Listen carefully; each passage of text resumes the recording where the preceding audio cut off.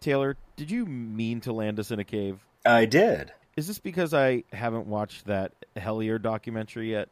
No, but you do need to watch that. We're not after Kentucky cave goblins this time. Where's Lauren, by the way?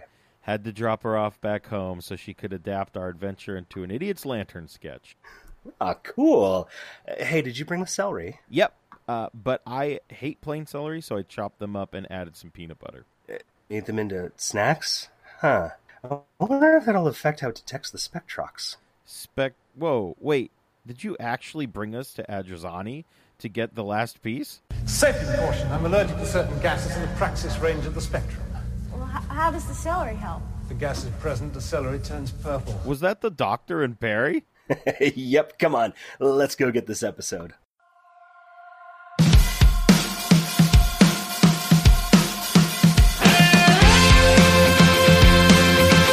Welcome to Night of the Living Geeks. If you geek out over it, we've got a podcast.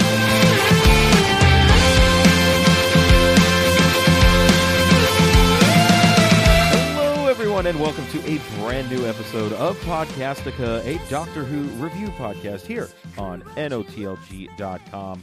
Episode 17, The Caves of Androzani. My name is John, and joining me, as he does every time we get sick at the beginning of an episode and die at the end, is my good friend Taylor. Taylor, hello. Hello, John. How's it going? Oh, it is going all right. T-minus a couple of days until we move into our own place. Things are very busy. Things are happening. So, unfortunately, Lauren will not be joining us on our final mission here to collect all of the episodes that have gone missing. I do know that she did watch the first two episodes before things got too busy, and I know she had some notes on her Twitter, which is @Bancrofted, and I will find them quickly. But how are you? I'm getting better. I got it wasn't quite a cold, but it was more than allergies. Like I never popped with a fever or anything. But I've been a little under the weather as the weather 100 degrees. Yes. Yeah, but things have been busy. I had a lovely birthday. Things are going all right. Yes, happy. We wished you happy early birthday, and now happy past birthday. Sure. Why not? It's all timey-wimey, isn't it? It is, absolutely. That is for sure. So before we get into the Caves of Adrazani, we have a whole bunch of Who news, including, there we go. Okay, never mind. It's at the end. We're there. It is. Take it away. No problem. So Christopher Eccleston has been doing more and more conventions and kind of opening up about his time on Doctor Who. Not only that, but he has a book out now. I think it came out last week called I Love the Bones of You, and it turns out, and this is probably an important conversation to have, is that during his time filming Doctor Who, he was actually very ill with anorexia. Yeah, very surprising. Right? Yeah.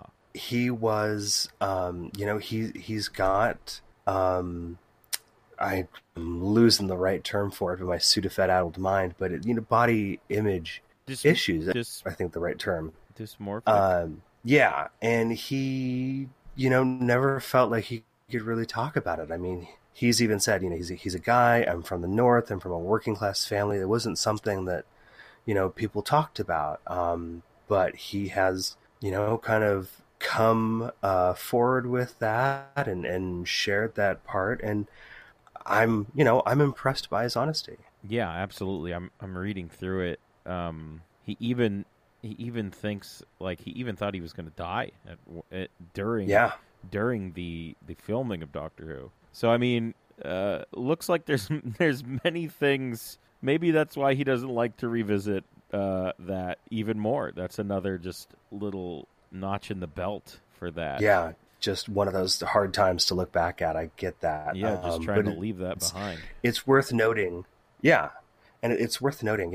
If anybody out there is having any sort of issues, whether it be depression or dysmorphia or anxiety or whatever, there are people who listen, and I'll even say it just for myself. If you're on Twitter and you follow me or something, and you just need someone to talk to, just say hey. I will second that. I will second definitely. That. Yeah. Ooh. So, definitely talk. Yes. It's not easy, but definitely talk. So, moving on in as unawkwardly as a way as we can from a topic that heavy. I'm going to do a terrible job of it, so bear with me, folks. While we don't still have any sort of official Doctor Who presence at New York Comic-Con coming up, Titan will have some exclusive figures available at New York Comic-Con. Ooh, all right. Let's take a look at these. Oh, yeah, adorable. Couple cute little 13s there. Yes. And of course, we will have links to all this stuff in the show notes, so by all means, go and check it out. I think also at New York Comic Con, we're going to get a Tim Shaw. Oh, I think that's right. I feel like I saw that somewhere. Yeah, Tim Shaw in a pop figurine form. Right. Should be very. It's such an interesting character to go with. I know, it wouldn't have been my first choice. No, absolutely not. Or third choice, or fifth choice. But I'm not the one choosing, so there you go. Very true.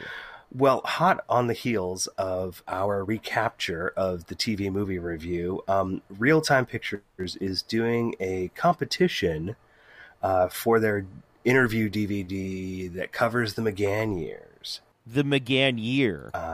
No. Well, yes, but if they start going into, Big Finish stuff, maybe it's years. Yes. So now, unfortunately, this is only open to readers in the United Kingdom. But go and check it out. You have until Sunday, the 29th of September, and that's coming up because as we record, it is currently the 25th of September. So if you haven't jumped on this yet, and you are in the UK and want to get this hot little item, jump on it. Yeah, absolutely. Man, presented by Sophie Aldred. Yeah. There you go. Friend of the show. Definitely. Friend of the show. Most definitely. So now there's I think it's a VR headset called the Vive Cosmos. There is a new experience you can have stepping into the TARDIS by using this VR headset. I don't think it's one of the existing games. And there's our scheduled finishing of the dishwasher. So thank you, dishwasher. But it's HTC's newly released VR headset. And so, yeah. I mean, the only thing we Friday really 26th. Sorry, I'm saying the only thing they show us is this picture. Yes, yeah, we don't get much, but if you happen to be in the UK this weekend and near Hackney's Protein Studios, I don't know why they're filming Proteins, but we'll work with that over in London.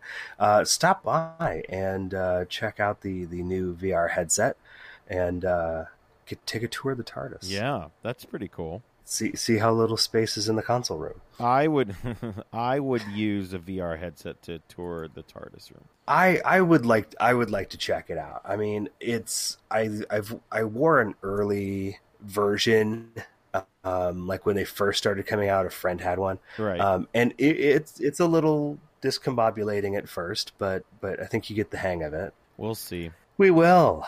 Now, this next one, I'm slapping spoilers on it, because it looks. Are you ready? Yeah, I'm ready. Okay, so brilliant comedian Stephen Fry is going to star in the first episode of Series 12. Now, we don't know what part he's going to play, but it seems as though the first story is likely to be a spy drama. Oh, my goodness. Directed by Jamie Stone. And I'm reading here, starring Dominique Mayer as Agent Browning, Darren Meyer as Cisse, okay, and Ronan Summers as Rendition Man. Oh, my goodness. Not only that, but we have a full list of Series 12 directors as of this moment. Yeah.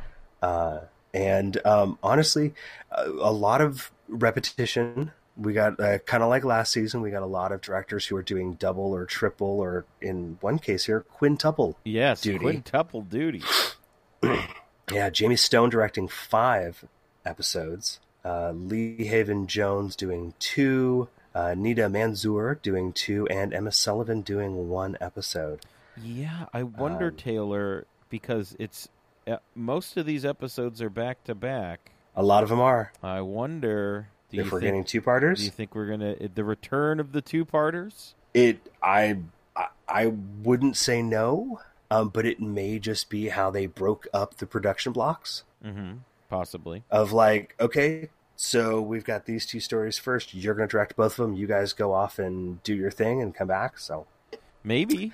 I mean, I'm also I'm looking up these directors, and so far I don't see any Doctor Who ties. I've only looked up 2 of them. Okay. But I don't. So I mean, oh no, that's not true. Oh wait, no, that's for this series. He it has. He did one Clara and the TARDIS. What is that? I don't know what that is. This is Jamie Stone. I think that was a short. Oh, a short. Okay. That was released as part of the Series 7 box set. Oh, so Jamie Stone has some experience uncredited. Okay. Nida Manzoor doesn't have any Doctor Who experience. It looks like Lee Haven Jones. I feel like I saw his name somewhere else. He might have been an actor in Doctor Who. Nope. So look at that. It looks like all new people, which is great. I like it, and we have some female directors, which is also great as well. Absolutely. We need that. We get these dumb guys out of here. Get them out. Yes, says the 2 white guys who are in the middle class who have a podcast. Yeah, well, you know. That doesn't make it less true. No, that's true. Good point. Well, unsurprisingly at all, last time we recorded, the very next day, we had Gallifrey 1's first block of guests released. As it is, and it's funny you say that, because I mean, we're going to go through these guests right now, but also tomorrow they're going to make another round of announcements. So once again, not only that, they have billed this like we know that this is coming, and I'm like, of course, the day after we record. Thank you, Gallifrey 1. But they are billing this as a major announcement of a guest that they have been working on for a year. Over a year. Has it been over? Did they say over a year? I thought it says over a year in the making. Okay, over a year in the making. Yes. So, and do we want to speculate? I think it's Bill Potts. Well, that's true. They have been working on that for over a year, but that was like they announced it, she canceled. They announced it the next year, she had to cancel. Which technically that would be. I've seen a few people guess Capaldi. So here's the thing. Which would be great. Yeah, I'll just put this out here right now. Like the reason we've never seen a current like Doctor at Gallifrey is because they have exclusive contracts to that other like bigger traveling one. You mean the BBC itself? No. Like they're signed to, like, when they make appearances. It's, I can't remember what it's called. It's the big touring one. So whoever puts on all of the other conventions that go around to different places, that's the one they have exclusive rights to. So that's why we've never seen a current Doctor.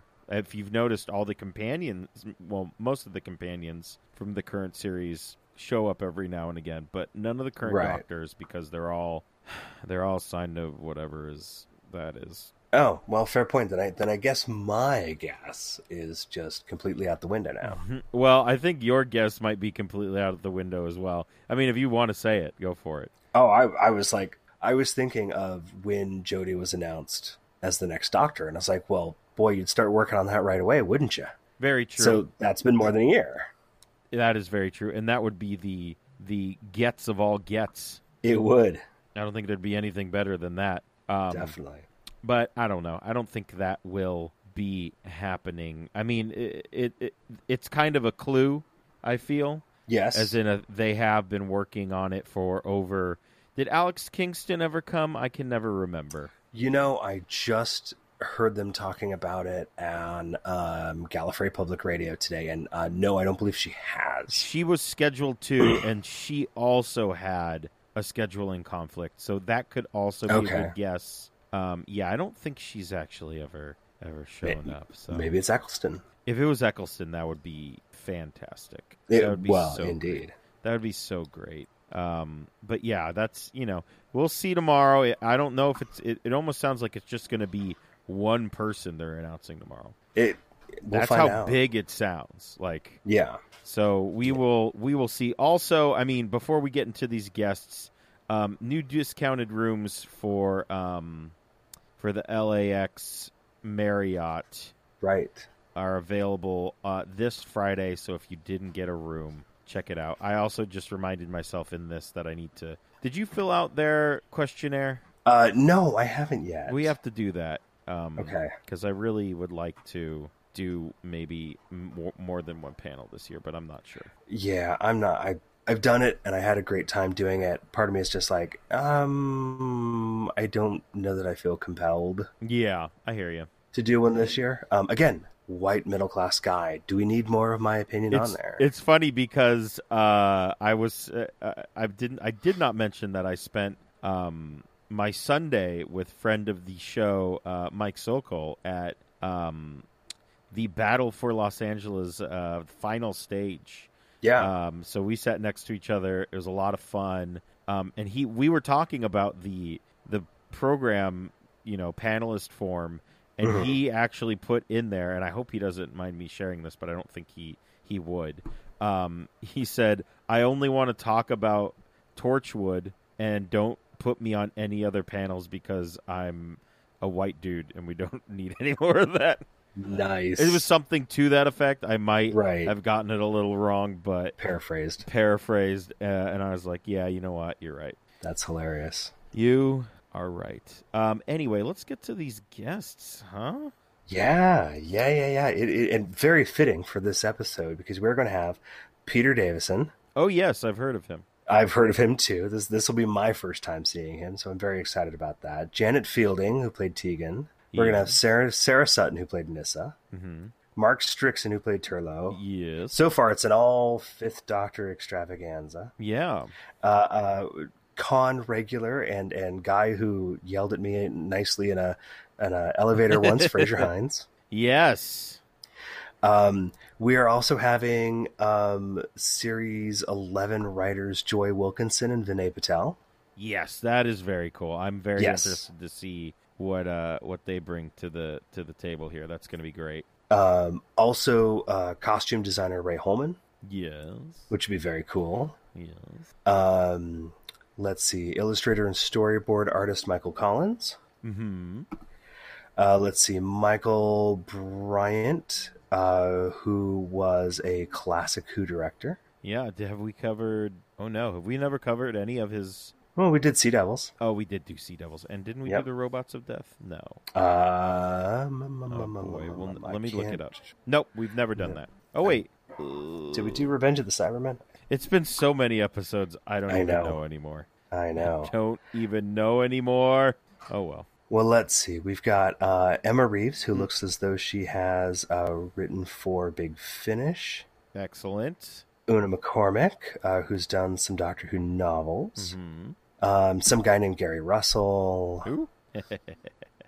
I say that teasingly. He's very well known in the Doctor Who world. Jodie Hauser. Yes. Who's done some of the comic works. Scott Gray, who's done some writing for Doctor Who magazine's comic strips. Mark Corden, who is a second assistant director on both the forthcoming Series 12 and the 2020 special. Yes. Now, see, this is very interesting because we could actually be we could be at the con while Doctor Who is airing. It's possible. It is a possibility because they say early 2020, but no one has told us what early 2020 is exactly. Yeah. So that could be very interesting. Maybe a live watch along with Mark Corden on one of the episodes he worked on. That would be awesome. And then a Q&A after. That would be amazing. I would love that. That'd be so cool. Let's see. There's also James de Havilland, who, oddly enough, was another second assistant director from Planet of the Dead up through The Dr. Falls. Yes. And was a production manager on several episodes of Series 11. Friend of the show, Paul Cornell. Yes, friend of the show, Paul Cornell. Always great to have him. Regular hailer of hydration, Tony Lee. Now, here's the thing that I'm interested in, because I remember reading on Twitter that Tony Lee said last year was his last year at Gallifrey. Never say never. And now he's back. Listen, I want Tony Lee to be at every convention ever because he's the best. He is pretty amazing, let's be honest. I just thought that was interesting that his name popped up, and I went, wait a minute. You just can't stay away. No. Good. No. We've also got Richard Dinnick, yes. Christopher Jones, Jason Hay Ellery, who's the managing director of Big Finish, and then David Howe and Sam Stone, who are also both celebrated Doctor Who historians, and as well as the editor of Tellus Publishing. Oh. Yeah. Well, I mean, that is a good first round of guests, and it definitely is. As we said, it's just the first round. That's right. So very cool. Who knows what we will get tomorrow? Yeah, who knows? It should be absolutely insane. I'm ready. I'm ready to be surprised tomorrow. Yep. And we will be sure to retweet that out on our Podcastica feed. Yes. As soon as that drops. And we will both be at Gallifrey, mind yes. you, live. If you want to wake up early and talk to us about your day at Please. Gallifrey 1, you can meet us in the lobby. Yep. Join us for a toffee nut latte. I was good. He took my line. I was like, we'll be right by the Starbucks, and we will have the toffee nut lattes will be a-flowing.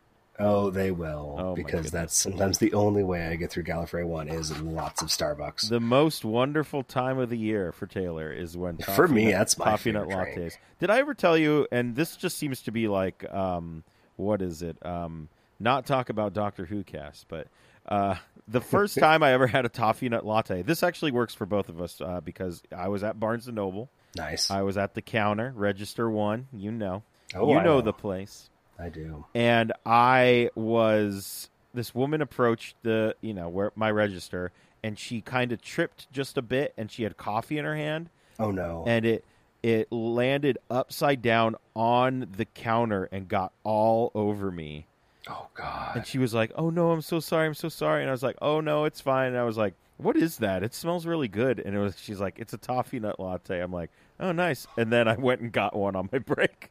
Oh, jeez. So there you go. Toffee nut latte forever. Oh, my gosh. That's crazy.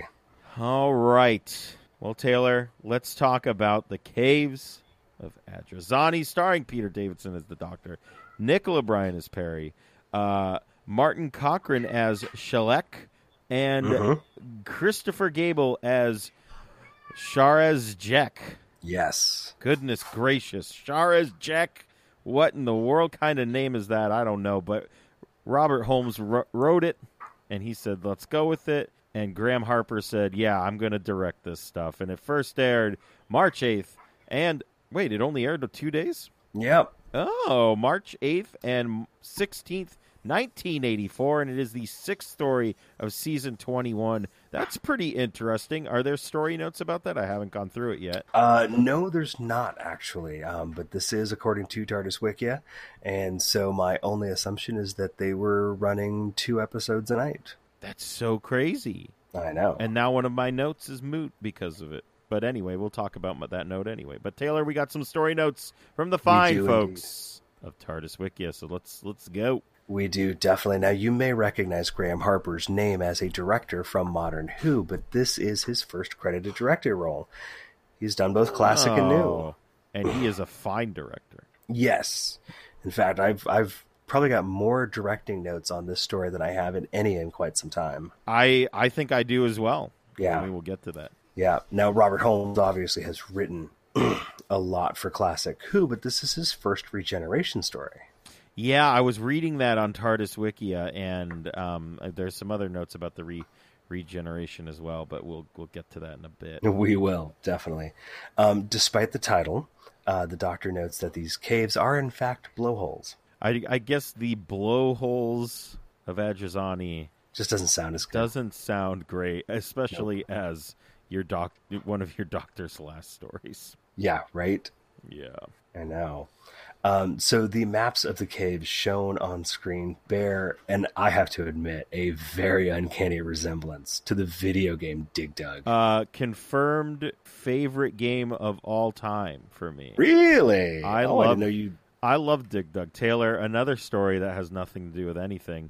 When at our new place, a mile away, there's a place called Player One, and they had a Dig Dug machine, and I got a little emotional when I saw it. Aww. I love Dig Dug.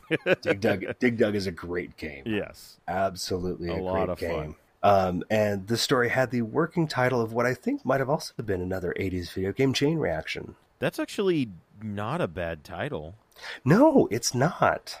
I think that might be better than Caves of Adrezani. That's a great name. Wow. Right? It makes a lot of sense. It does. Man, they should have went with that. All right. It does. That's okay. That's fine, yeah. Well, the only characters who do not die during this story, barring that one guy who regenerates, are Peri and Timon, who are also the only female characters. Oh, yeah. Other than that, literally every male character dies. Well, good. Well, most good, of them very much deserve to die. Yeah, there is. I think all of them deserve to die. Anyway. Nice. Anyway. No, there is is going on. Yeah, there's a very Shakespearean tragedy element to this story that we will get into. Now, granted, you don't necessarily see every single android die, but then you can debate whether an android is really alive. But for the sake of argument, let's just say every male character dies. Yes. Now, this story is also notably one of few where the eventual outcome negates the importance of the plot. See, the Doctor's role provided no historical accomplishments and instead caused an inadvertent massacre, a giant power collapse, and even his own quote-unquote death, all of which could have prevented had the Doctor never been involved or even went to Androzani Minor in the first place. Huh. Was that in TARDIS Wikia? Mm-hmm. Oh, I was like, are we getting to your notes early? No. This is in TARDIS Wikia. Goodness. Yep. Wow. There is another note, but I'll save that for a minute here before we start talking about it. But we have a world famous synopsis. Taylor, take it away. Indeed. The Doctor and Peri land on Androzani Minor and quickly find themselves in the middle of a war between the mercenaries of a downright Shakespearean leader from Androzani Major and a BDSM-inspired cast-off from a low-budget production of Phantom of the Opera. All while stumbling into some Spectrox. The race to save themselves while the caves and quarry around them crumble is on, and for once, Rose, just once, nearly everyone dies. Oh boy. There's one TARDIS Wikia note that I think I randomly found, but okay. Did you know who was offered the role of Sherez Jek but had to turn it down because of a tour? You know, for whatever reason, I missed that when I was throwing the notes together, and I saw it in your notes, and I went, wait, what, really? Yes, and this is why I wish we had our old episode, because I feel like we talked about this at great length. I think we may have. David Bowie was supposed to play Sherez Jek. Can you imagine? That would have been amazing. Like, let's not take anything away from the man who played Sherez Jek. Christopher Gable. Let us not take anything away from him. I thought he did a fantastic job. But in an alternate universe, could you imagine? And I bet, like, man, the only reason he didn't take it is because it conflicted with a tour. Yeah. Which is just crazy to think about. Yeah. Like, he's like, oh, yeah, I'll do it. Oh, wait, no, we're going to be playing. When did Labyrinth come out? Amsterdam. Labyrinth, I want to say was more like 83 or 84. I think so. I think you're right. Man, I mean, 86 actually. Oh, 86. Sorry, so 86. this would have been before. Yes. And I wonder, had he done anything before that, acting wise? He had to. I mean, besides being himself. Man Who Fell to Earth. Yes, The Man Who Fell to Earth. Yes, he had done The Man.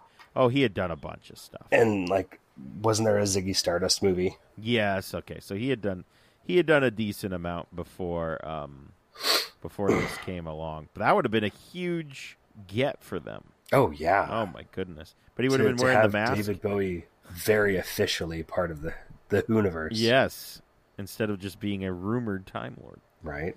But yeah, that's the first note that stuck out to me. This is quite the story. Yes. We got a lot going on here, and I mean that last note I didn't even really think about it until you read it, to where the doctor just everything, the massacre happens because he's like, well, I got to save my companion. Yep. Now I have a question here that I was going to save till a little later, but let's just get it right out of the way here. Is this the greatest length a doctor has gone to save a companion, besides possibly Capaldi? Well, yeah. I mean, beating up a wall for however long that was, 1 billion years or something. Yeah, that might be. But also, like, I don't think anyone died but himself in that. True. Everyone a dying in this. There's something of a trade-off here. He's got a lower body count, but I will say, while we do get Capaldi's lengths kind of shortened a little bit, because that would be a really long episode otherwise. Yes. I would almost argue yes. I think this might be the longest lengths that a doctor goes to save a companion, and I think that's probably one of the reasons why this episode is so favored. Oh yeah, among fans, especially of classic Who, because this really is very much what the Doctor is about. You know, that kind of heroism in this sense, and sacrificing himself for his companion.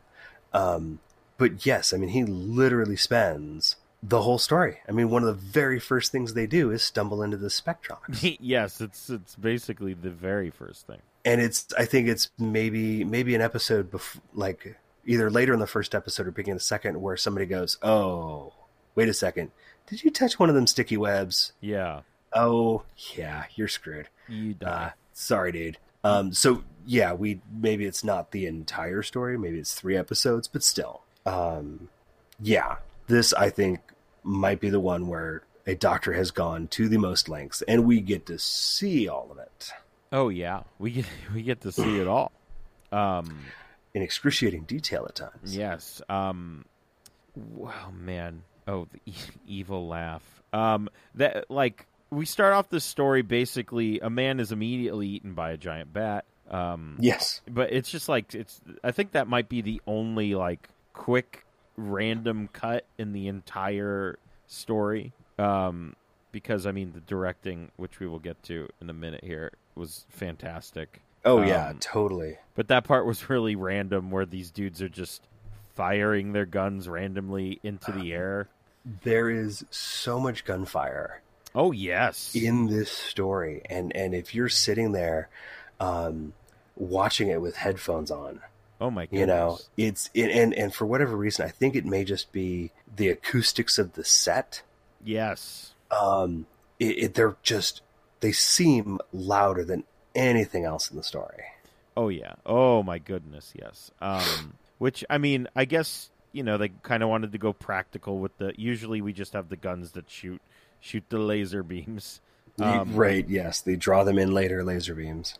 I think it added a little bit to the story, especially when the doctor is running from those two guys in our favorite rock quarry. Oh, yeah. And a lot of those practical effects with the explosions and everything, you know, really kind of amped that up. And in fact, I think one of the notes in TARDIS Wiki that I didn't bother throwing in was that there was a charge in the sand that went off like a little too early, and actually threw sand into Peter Davison's eye. Oh no!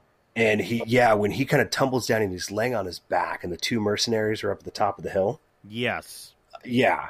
And there's this charge that goes off, and if you go back and you watch it, you can see him. He has just a really strong flinch as he throws himself over, and his eyes are just screwed shut. Oh, man. Because it went off early and threw sand into his eye.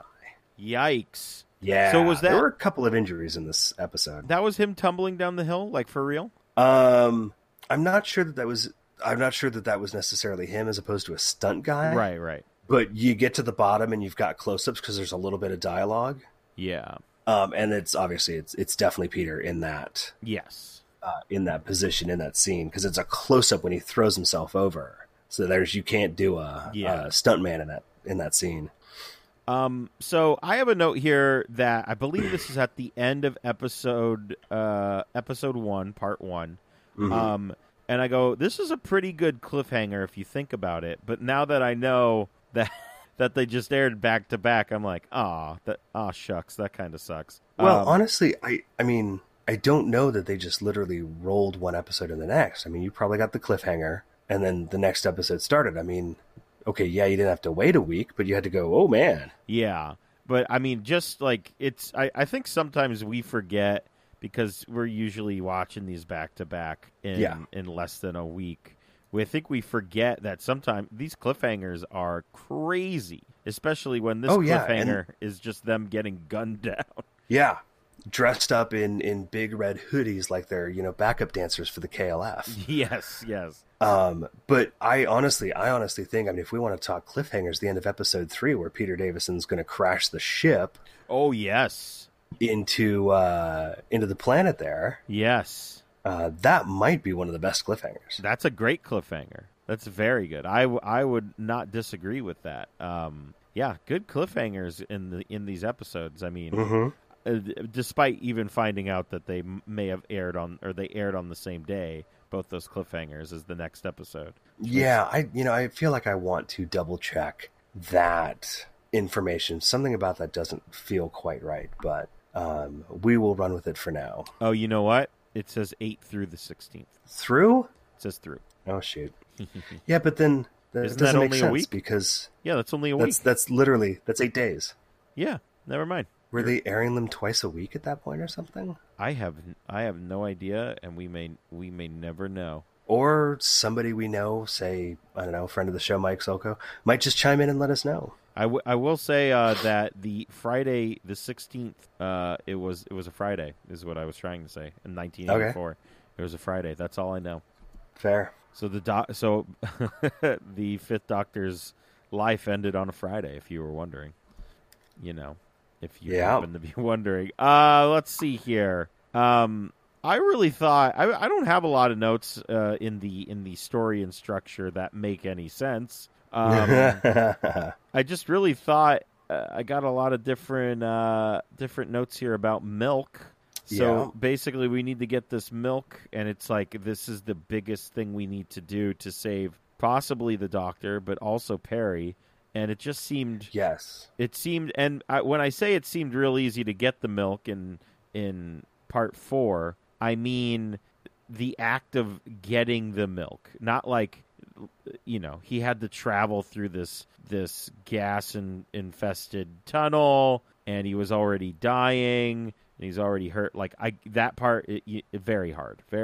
But there wasn't like the bat was just sleeping, and he just was like, "Hey, I'm gonna get some of that milk," and then he just left. Yeah, I expected some sort of confrontation. Some sort of confrontation. Yes, thank you. Yeah, I honestly, I almost feel like with absolutely everything else going on in this story, because there is a lot. Oh yes, there's so much that it's like, oh yeah, he's actually got to get this, free range organic farm fresh queen bat milk. Yes, absolutely.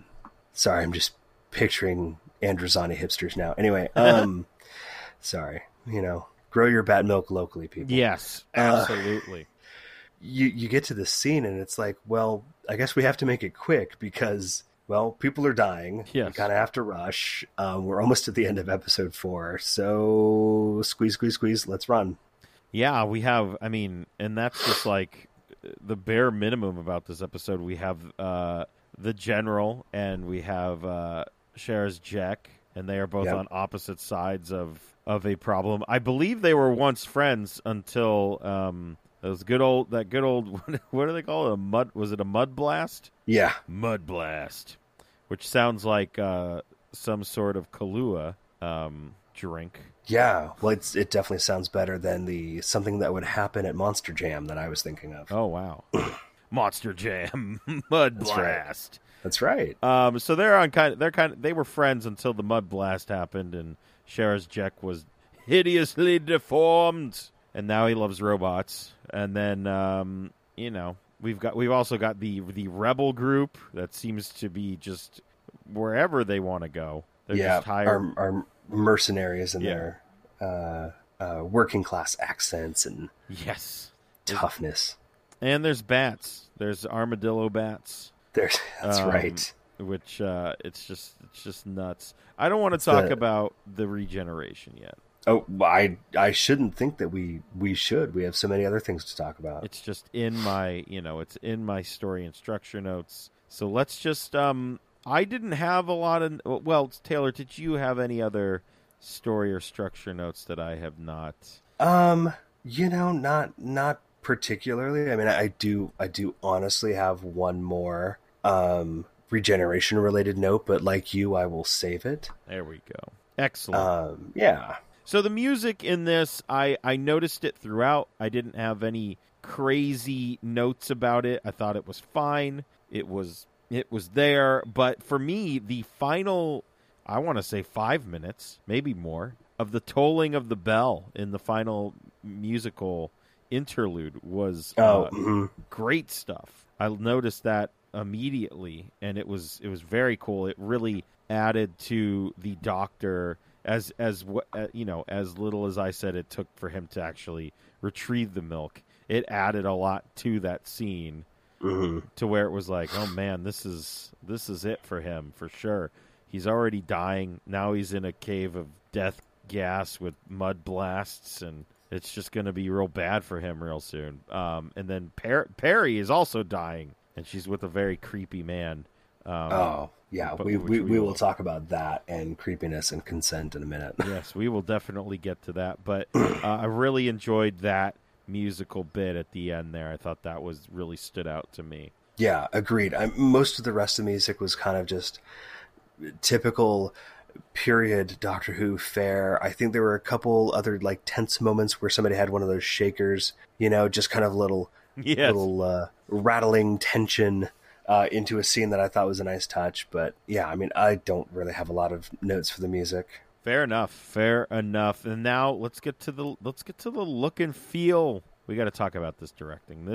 I loved the directing in this. It really just stood out to me throughout. For me, in the first episode, within mere minutes of starting the episode, we have what I will call a tracking shot, and I'm sure that's not what it is, but that's what we'll call it. It's just one long shot of Perry and the Doctor talking in the rock quarry. And I really, really, really loved that.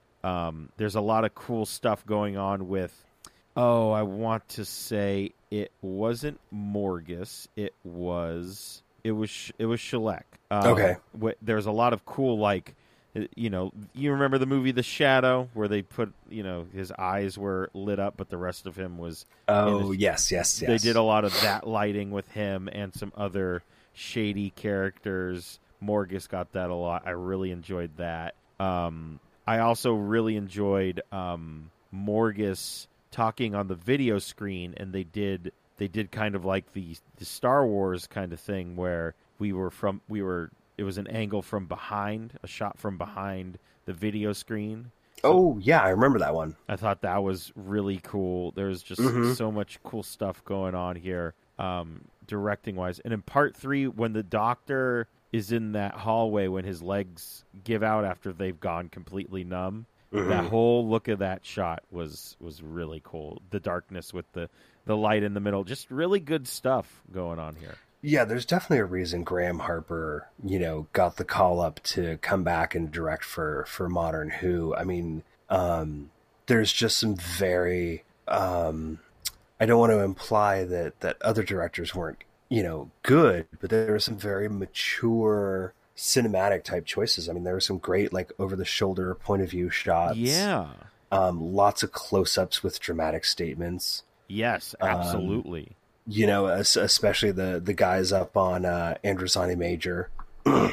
Yeah, and also, I wonder how many times he said, we need to get this slap take. We need to get it right, when I believe Sharaz-Jek slaps the doctor in the face. He hits him real hard. I was like, oh! So, I mean, it's not insult. We're not trying to say all of the other directors in Classic Who didn't feel as tight as this directing did.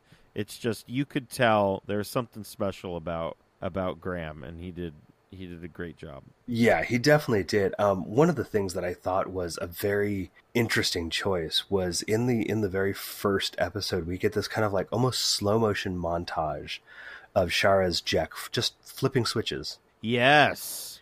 And I'm like, I feel like this really isn't needed, but I'm kind of fixated by it. Yeah, that was really interesting. It was. It kind of set up the character as, somebody hiding in the shadows. Oh, yeah. There's, like I said, I mean, this story has got Shakespearean overtones. This has got Phantom of the Opera overtones. Oh, yes. And it's also got, I'm trying to remember which episode it was, but there was this droid eye zoom. Like, it was this really, like, rapid, like, jump cut. But it's like every time you cut back to the droid, you were, like, closer to it and closer to it and closer to it. Yes. And I'm just like, this is kind of freaking me out because these droids are just, they're single eye kind of weirdness. Yeah, very. Oh yeah, we'll get to that as well. We'll get to that now. Okay. Suck some costumes, huh? Oh boy, let's talk about some of these costumes. Whatever this president is wearing is just amazing. Yes, the lovely quilted outfits of the residents of Androzani Major. Yes, a lot of crazy stuff going on. Poofy and there. Quilted, and I imagine if you fell down, it wouldn't hurt all that much. No, I don't think so at all. Very interesting color usage. All of the soldiers had some pretty interesting. Salatine? He had a very interesting jacket as well. Yeah, those guys. The more I looked at them, I'm like, are they just wearing like slightly puffy snowsuits? Yeah, it kind of looked like that. It totally looked like it. I mean, it worked. It worked for sure. Yeah, we got to talk about Sharaz-Jek here. Oh boy, this dude is just living it up. He is living like the Gimp meets Harlequin meets Phantom of the Opera meets something else. Yeah, he is. The mask design is fantastic. I really like it. Just a leather nightmare. It is definitely that. If there ever was one. And I don't know if you noticed, but his fake eye in the mask, that you get a profile shot. I want to say it's episode 2, but I could be wrong. You get a profile shot of that, and it has got some really massive eyelashes. Oh, does it? Oh, yeah. Oh, yeah, my gosh. I'm looking at it right now. It does. I'm just like, you're going fabulous, aren't you? Yeah. With those eyelashes, it was crazy. I'm looking head on here at him as well, and also with him without the mask, which is just something else. Like, I know he had some serious freakouts, and other people had some serious freakouts seeing his face, but when they finally show it, I'm like, that's not that bad. Like, I'm not creeped out by it, at least. No. But yeah, I mean, just a very cool get-up. He also had, like, what is this thing that's, like, coming down the front? It almost looks like some weird, it's not like a neck brace. I'm not sure, I don't honestly. know what it is. That's just part of, maybe the mud blast injured him so that, like some people gotta have to wear like a back brace. Yes. That this is a front brace. I guess. Did you know, I don't know if this is only in New Zealand. Oh, that says New Sealed. Oh boy. Guys, it's been a long week. Did you know there's a Sharaz-Jek and Perry combo pack of action figure? Oh no! Is there really? Yeah, and that seems not good. That's not the kind of play acting I want to do with my action figures, is recreating their interactions in this episode. Oh, absolutely. Ugh. No, thank you. We were talking about the android guards earlier. Yeah. I really like the look of them, all black with the head that just has like the single eye stalk in the middle, I guess. Mm-hmm. Very, very cool looking, very frightening as well. Yeah, kind of. Man, I keep getting reminded of the video game Portal. Oh yeah, just this smooth, single white head, single eye kind of thing. Just the kind of sleek-ish design. Right. John, I got a question for you though. Yes. Are our mercenaries in this story? Why do they have Jiffy Pop belt buckles? I do not know. Because they really look like little small Jiffy Pops. Yes. I don't know if that's like a, you're on the go, you need an MRE of popcorn. Yes. Just heat up your belt buckle. I mean, I have no idea, but it's a weird choice for sure. But otherwise, I mean, as far as mercenaries go, they look pretty good. I thought they looked pretty good. It would be something, again, I always like finding stuff that people could easily cosplay. If somebody wanted to come up with, a group of a couple of buddies and be like, look, let's be the mercenaries from Caves of Androzani, you could totally pull that off. Yeah, somebody could. That'd be super easy. Stotzy for sure. Mm-hmm. That would be cool. Yeah, it seems like a pretty easy costume. You just get a bunch of maybe Red Bull cans and spray paint them silver, and you're halfway there. Yep, and just attach them to your bandoliers. And I mean, once again, I just really love the president's getup. I'm looking at it right now. Yeah, and it's just. That's some good stuff. There is, between that and now their hairdos didn't get all that crazy. Like there's the one guy who had like the really slick back hair and like the Morgus. Yeah. Morgus. There's I feel like there's just a hint of like maybe somebody who worked on the Hunger Games was inspired. I mean, maybe by Caves of Androzani. I could see that. And then just like, but we need to take this up like 6 notches. Yeah, I could see that. Could be. Absolutely see that. We need to talk about this giant bat armadillo thing. Oh yeah, very impervious to bullets, I must say. Yes. Almost seemingly comes out of nowhere. It looks pretty cool, I thought. At least in close-ups. I think everything else is kind of like, well, what's happening here? But yeah, it was cool looking, and then the other bats were just they were all right. But the giant armadillo bat is the best. And any episode, any story where we get, just a big monster suit that doesn't move quite as much as maybe they would have liked it to. Yeah. It's always entertaining. Yeah, absolutely. For visual effects... Oh, let's talk about the very beginning of episode 1, shall we? Yes. Can I? Because Androzani Minor, right at first, looks a lot like Utah. For just the first few frames, and then we get this composite shot after the TARDIS lands. Yes. And the foreground is shaking a little bit, and the background is not. And we get this almost digitally overlaid fog. Like, I don't think that fog was actually there. Yeah, it's very strange. Very, very strange. There's... If that look and feel of the very first, 3 minutes of Caves of Androzani had, permeated the entire story, I don't think this would be quite such a favorite, because it felt a little floppy. Yeah, it did, and then it just picked right back up. Oh, yeah.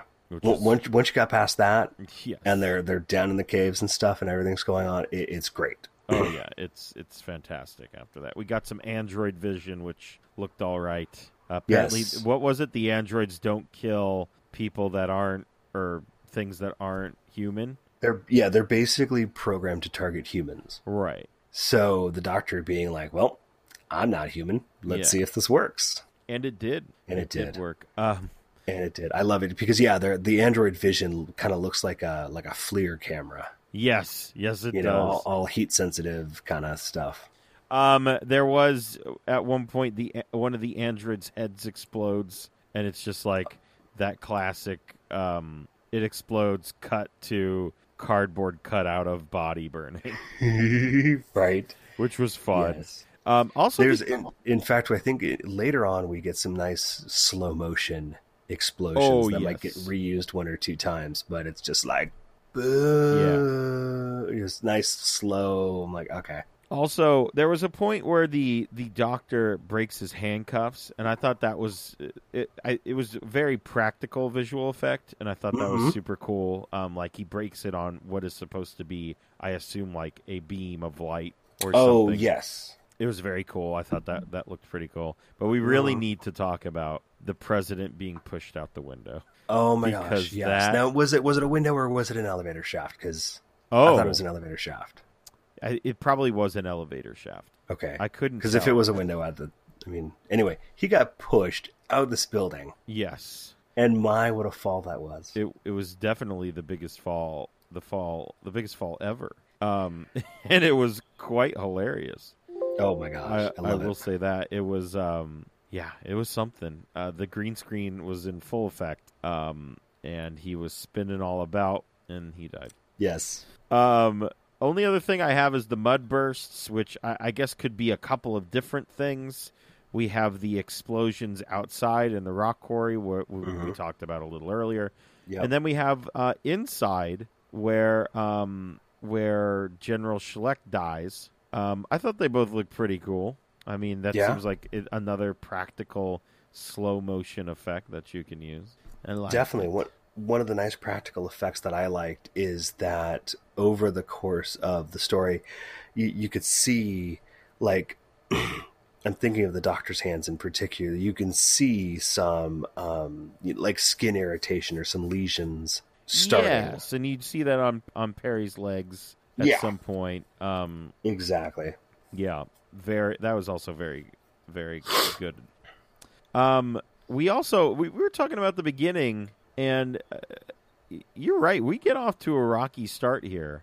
A little bit. And especially in the sound, because there's just so much ADR. There's just so much. It's like, what are we doing here? Like, it's dialogue. Like, it's not one or two lines. It is a whole conversation up until we get that sweet tracking shot, and then we're off to the races. Right. But I wonder if anything happened. Maybe they lost some stuff. Maybe this is all they had. I don't know.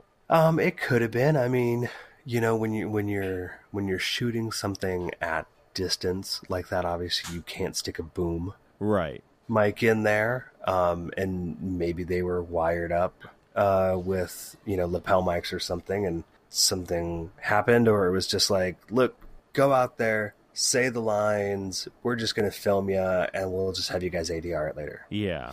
I don't know, but I mean, we did definitely start off rough, but then right after that, we were good. We were good to go. Get past those first 3 minutes, and you won't even notice it. By the time you get through the whole story, it's like, oh yeah, there was that. Yeah, I mean, I don't really have any other sound notes. I did thoroughly enjoy the echoing in the rock quarry when I put Shotzi, which is not that person's name. It is the name of a wrestler. So once again, when Stotzi, he was shouting "bite" and it echoed. I really enjoyed that. It was just a little thing that added to the scene, which was cool. Okay, nice. Rock quarry for the set design. Our favorite rock quarry is always there for us. It never leaves. That's right. It is the best. It stands the test of time. We need to talk about. So when we first get into the caves of Adrezani, Perry seemingly falls down a shaft or a hole or something. Yes, and you can quite literally see her bounce back into frame. Which must be the most entertaining misuse of a crash pad ever. Yes, it was hilarious. She falls and just bounces right back up. Yep. It's very, very funny. Obviously, a little blooper there. Good old Perry, always bouncing back. Doctor. There we go. I we haven't had John's impersonation of Perry yet tonight. I haven't done it once, except for right now. Other than that, I mean, I thought the Morgus's room looked pretty cool. I'm trying to think of anything else that really stuck out to me. No, I really don't have anything else. I mean, the fog in that cave in part 4, when the android starts shooting around, looks real good. I really love they nailed the fog. That fog made the set look even better. I thought that was super cool. Yeah, all the caves looked pretty cool. Well, I liked how most all the sets on Androzani Minor were very dark. I mean, not very dark, but were darker. Yes. And the sets on Androzani Major were fairly light in color. Oh, yeah, absolutely. I really enjoyed it. And that was a nice kind of helpful tip to remind us where we were, because we didn't really get like an establishing shot of like, oh yeah, now we're on the small planet. Oh, now here's the big planet and here's the scene or anything like that. So having that is just a nice little visual addition. Yes, absolutely. Very, very cool. I mean, character-wise, the Doctor, always the Doctor. You can see in pretty. I think if anything, in this episode, we can see that, and I say this pretty much every time we talk about Davidson. Is you can see Tennant all the time, especially in him going to crash the spaceship or the ship into Adrozani. Yeah, he's just doing some good stuff there, and it's good. Love it. Not quite as manic as 10. There's no big red buttons that he wants to push, but very true. You kind of see this proto 10, this inspiration, definitely.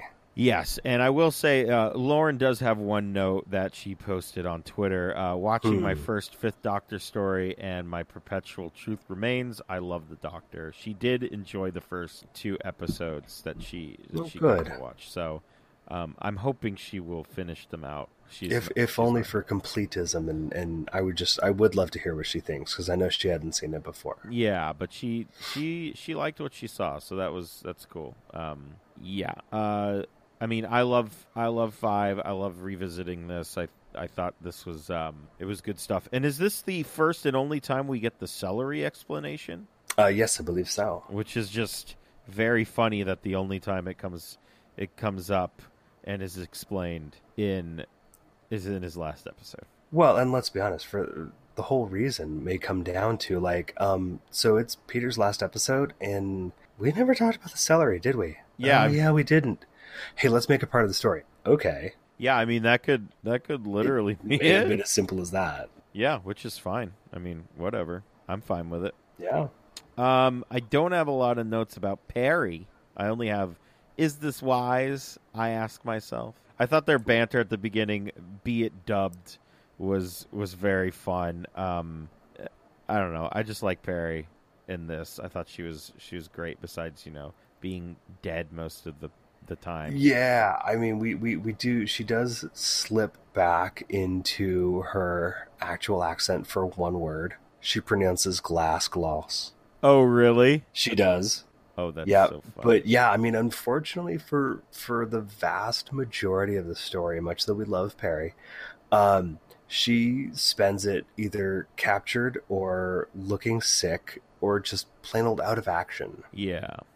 Which is unfortunate. I like seeing our companions up and about and also trying to save the day, but at the same time, we couldn't really have the Doctor's sacrifice feeling quite as impactful if Perry was up and running around. Yeah.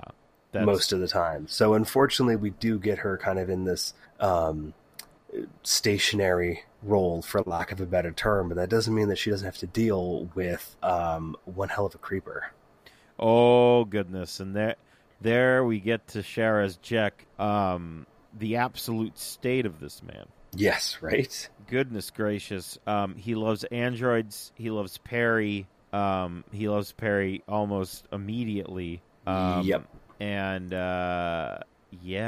he is kind of, sort of the Phantom of the Opera and also the Toxic Avenger. I'm not really sure how, but he is. Yep, you're not wrong. Also, he's very much a creeper. Yeah, just like the whole just creepy shoulder touch that he gets going on with Perry, and it's just like you can just see her revulsion. Yes, and it gets to the point where when the doctor touches her on the shoulder, she freaks out. Mm-hmm. Which is just like, oh, yeah, no good. Yeah, this is not, hey, come on. Yeah, this is 2019 looking back at 1984. Come on, people. Yeah, absolutely. It's something. I'll just let everybody know that Lauren walked in the room and scared the bejesus out of me. I did not see her. But yeah, Sherazjek is he's something. It's so weird because like I really enjoy the parts where he's not being a total and complete creep. Mm-hmm. Like I think he's a very good actor. I mean, you got to be if you're going to be wearing a full leather bodysuit and a mask that only really shows your eyes and mouth. Yeah, he must have looked really awkward in Lunch Line. Oh my goodness! Can you imagine? Where's that backstage picture? Right. I need to see that immediately. But yeah, I mean, I thought a good. Would we classify him as the villain? He's kind of a gray area, I would say. A little bit. I mean, I kind of would because, I mean, really, he is kind of, he, if nothing else, he's manipulating Perry. Yes. He is kind of trying to claim her as his own. Oh my goodness, yes. But that's not to say that our mercenaries aren't villains on some level. It's not to say that the folks on Androzani Major aren't villainous. Yeah. In some ways. Kind of feels like everyone was a little bit of a villain in this. Yeah. Except our doctor and companion. Well, I was just about to say, like, let's not forget, the doctor, I think, might bear some responsibility in yes. At least in what he caused, because had he just been like, let's go to this other place. Yeah. I mean, maybe the president, he kind of seemed a little corrupt, but at the end of the day, it wasn't too bad. Not compared to everybody else. Right. There's just a lot of shades of gray. Shades of gray. And funny enough, I mean, that's what black and white make. This is true. Hey, there you go. This is true. Morgus was a complete garbage human. Yes. He just wants everybody, like, who are these people? Shoot them. And nobody likes him. Like, even the president doesn't have time for his nonsense. Mm-hmm. And he's trying to, like, be friends with him. But he's like, I don't got time for this. He literally tries to kill everyone, I think, in this episode. Pretty much. He does end up getting double-crossed in the end. And then I believe he just ends up getting choked to death. Mm-hmm. Right? Yeah. I think so. That's pretty cool. Now, what was the... Okay, so when he was talking to the video wall at one point, what was with him, like, constantly breaking the fourth wall? Thank you. Wasn't that so strange? Thank you. Yes, I totally have this in my miscellaneous notes, but yes, he totally does, and it's very Shakespearean. There's this Shakespearean-esque thing where, an actor will be having a dialogue or something and will step off stage to basically, give us their inner monologue. Yes. Give us their inner thoughts. And I'm like, what the flip is going on here? I'm like, why is he looking at the camera? Yeah, it was so weird. Do this. It was so strange. It was such a weird choice. But it wasn't like there was a camera right there. There was a camera right there. So, I mean, if you imagine yourself in the story, right, it's all real. There's no cameras, whatever. If you're the guy on the video call and I'm, like you, let's just say you and I are on a video call and we're talking and then you suddenly step back from the camera and turn around and say something. Yeah. Yes. I'm going to be like, what the flip is going on, John? Who are you talking to? Are there ghosts in your house? Yeah, it was a very weird choice, especially since I believe he starts doing this like in the third episode. Yes. Like yeah, it's not established until the third episode. It's just very weird. It is incredibly weird. Salatine, I only have I have a note that says he don't care about nothing. And then this laugh that he has is just what is happening there? Yeah, he when I first see him, there is something about his look where I'm like, this guy could be very easily radicalized. Oh, yes. Like, he could very easily be this, like, you know, I'm going to toe the line and be super strict and, you know, we will crush the enemy through our strength kind of thing. Now, I don't know what about him says that to me. Yeah. But there's just something about the way that he carries himself that makes me think that. I could see that, yeah. I mean, I'm just looking at a picture of him right now, and I'm like, yeah. I mean, maybe he kind of looks like, what's his name? Timothy McVeigh, who blew up the Oklahoma. Oh. I feel like that was one thought I had. I'm like, I feel like this guy looks like McVeigh, but maybe not. Oh, no, you, am I right? He looks very similar to him. Okay. His nose is maybe not that's what the it is. same, but interesting. Some subconscious, subliminal kind of connection I'm making. Ooh, yikes. Anyway, there was one part where, like, I think the real Salatine is like trying to rouse Perry in an attempt to save her, and she starts to freak out, and he goes to like cover her mouth to keep her quiet, but like if I don't even know what was going on, but it literally looks like he tries to pinch her nose first to keep her quiet and then corrects and like covers her mouth. And I'm like, what were you just trying to do? Ugh. Like, I just don't get it. I don't get it either. It's very strange. It was weird. My only thought is that it just was an actor's fumble. Yes, absolutely. It's like the brain went, no, do this, and was like, wait, no. Cover her mouth. Why would you pinch her nose? So strange. Yeah. I will say, I don't have any notes for Stotzi, really. He just murders his friends at the end, and he's just in it for the money. He just seems to go like, wherever I'm going to get paid, I'm good, which is what a mercenary basically does. Pretty much. Yeah, I don't really have anything else. I do have, for the president, I have a great note from Lauren, which I actually did this, and I went, oh, he does sound like him. If you close your eyes, and you know the actor Matt Berry, yes? Yes.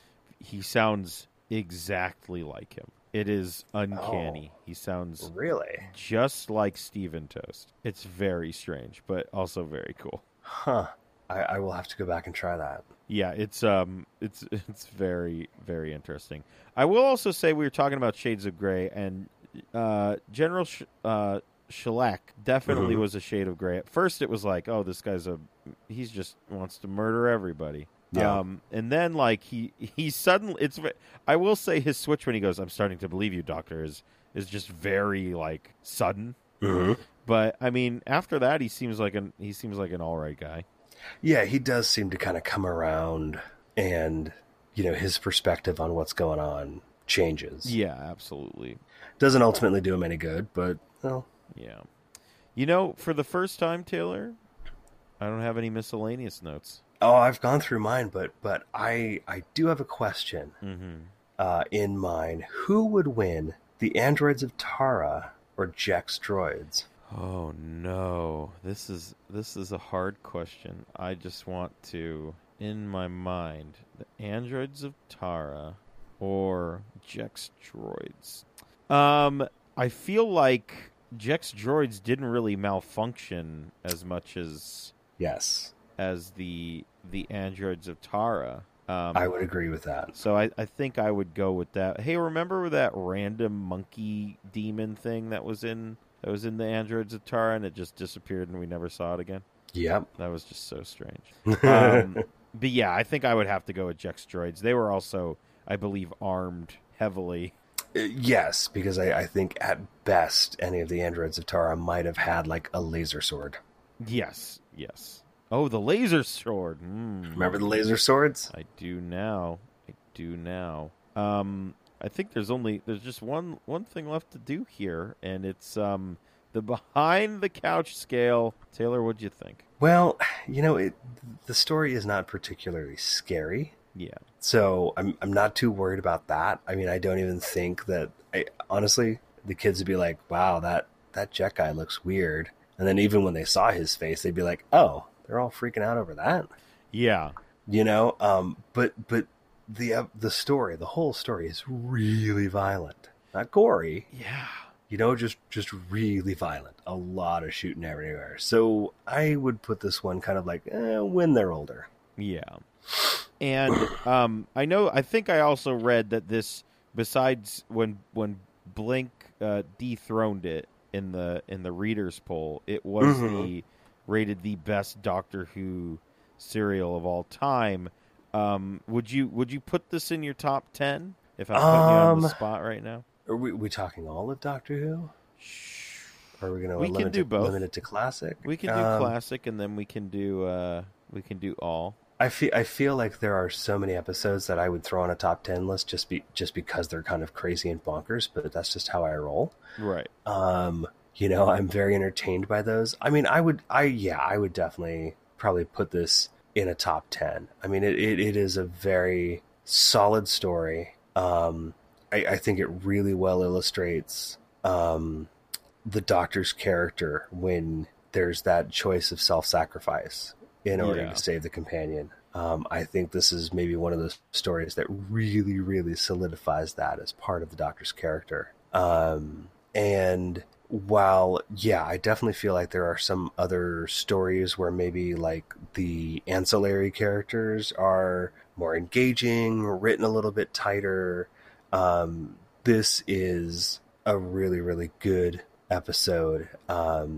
At least in terms, if nothing else, I should say, in terms of, other than the fact that there are so many kind of connections to other bits of literature and culture that the average viewer will be familiar with, whether that be Shakespeare or Phantom of the Opera or just what. So even a casual viewer who has familiarity with those other things could come to this and make a connection. Oh, yeah, and I mean, you know what? We're not done, because we didn't even talk about the end of this episode. Oh, yes, of course. What am I thinking? The regeneration. We completely forgot the regeneration scene. I will say I did find it very funny that when the Doctor retrieves the bat milk and goes into that room and everyone's just been shot or is dying, he's just like, well, goodbye, everybody, and takes Perry and runs away. Pretty much. But I mean, like, he's dying as well, so he's trying to, figure that out. This is it feels different this time. Yeah. We get a very crazy dream sequence of past companions, including Adric, which is his last words. And all kind of swirling around him as though he had been bonked on the head by a giant mallet, and these were all little birds. Yes, absolutely. And I love that it just ends with the Master just telling him to die a million times. I think that's a perfect it's a perfect way to regenerate, is with your arch nemesis screaming at you to die. Pretty much. And then up pops Colin Baker. Colin Baker, change my dear, and seems not a moment too soon. I have to admit that despite the arrogance of 6, that might possibly be one of the best final lines of an episode. It is. It's great. And it's just like, I love the close-up on his face. And after he says it, it cuts to his face in the closing credits. Right. Which I think is very cool. And Memers also thinks it's amazing. Yes, Memers actually a big fan of Colin Baker. Oh, well, I mean, I think we became bigger fans of Colin Baker watching the season that everyone hates. Which is hilarious because it's just like, that wasn't that bad, everyone. It was actually a lot of fun. It was. Anyway, yes, the ending was very interesting. I guess if you really think about it, we get a snap. He snaps up pretty quick, kind of like Matt Smith into Peter Capaldi. Yeah. He's just like, boom, up, and he's a different person. Yeah, that's true. Yeah, I mean, I would recommend this to people who haven't even seen any other classic Who. I think it's a good... I mean, you kind of get it. At least you don't really get, like, if you've never seen it before and you're like, well, what's happening at the end here? Mm-hmm. But besides that, I feel, it It's pretty good. It's great. Yeah, definitely. All right. Definitely. Well, geez, man, we did it. We have all the pieces. Oh, wait. Let me get this one out of my pocket. There. Now we have all 5 pieces. Awesome. Let's get number 4 converted.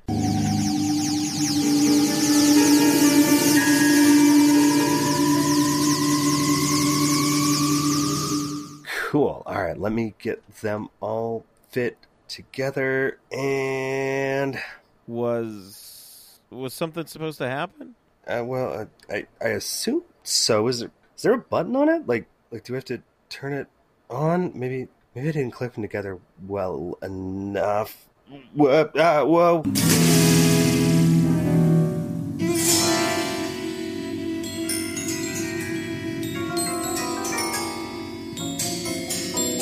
Oh, crap. We're going to need lots of glue. It's a living. All right, everyone. Next time, now that we are done collecting all of the episodes that have been missing, we are going to... And now that I can stop doing all this extra editing... Oh, yes. Which we appreciate here at It's don't get me wrong, it's been fun. Yes. Podcastica typically is a really quick edit for me. Oh, I mean, as it should be. As it should be. So next time, we are going to be watching Hyde. It is starring Matt Smith as the Doctor. And we have, I did not have the screen up here. We have Jenna Coleman as Clara. And it was written by Neil Cross, directed by Jamie Payne.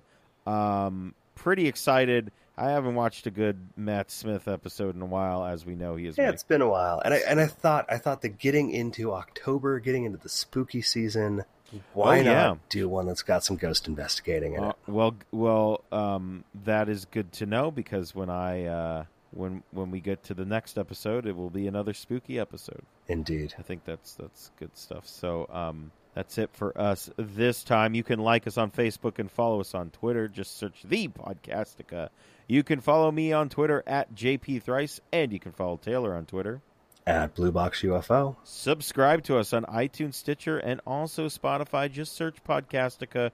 Rate and review us as well. Also, subscribe to us on SoundCloud, soundcloud.com/TheNOTLG. If you would like a Podcastica shirt, well, you should probably go to notlg.spreadshirt.com. You can buy all of our shirts there. We have a various number of shirts. There's mugs. There's tote bags. We're not there yet, but there's sweatshirts. So we're getting there, though, hopefully. I don't know. Slowly but surely. Global warming or something. Yeah. If you would like to help us out monetarily, patreon.com/NOTLG. If, anything helps this little train keep it moving right along, and we appreciate it as always. And the Y-Axes, who I think are actually going to be in Hollywood at some point. Maybe I'll go check them out. I think in the next month they're going to be here. Awesome. Yeah, they let us use their music for absolutely free. They support us, so let us support them. Twitter.com/the-Y-Axes, Facebook.com/the-Y-Axes, theyxes.bandcamp.com. They, like us, are also on Spotify. So join us again in 2 weeks' time when we tackle Hyde, and we will talk to you guys then. See ya. See ya.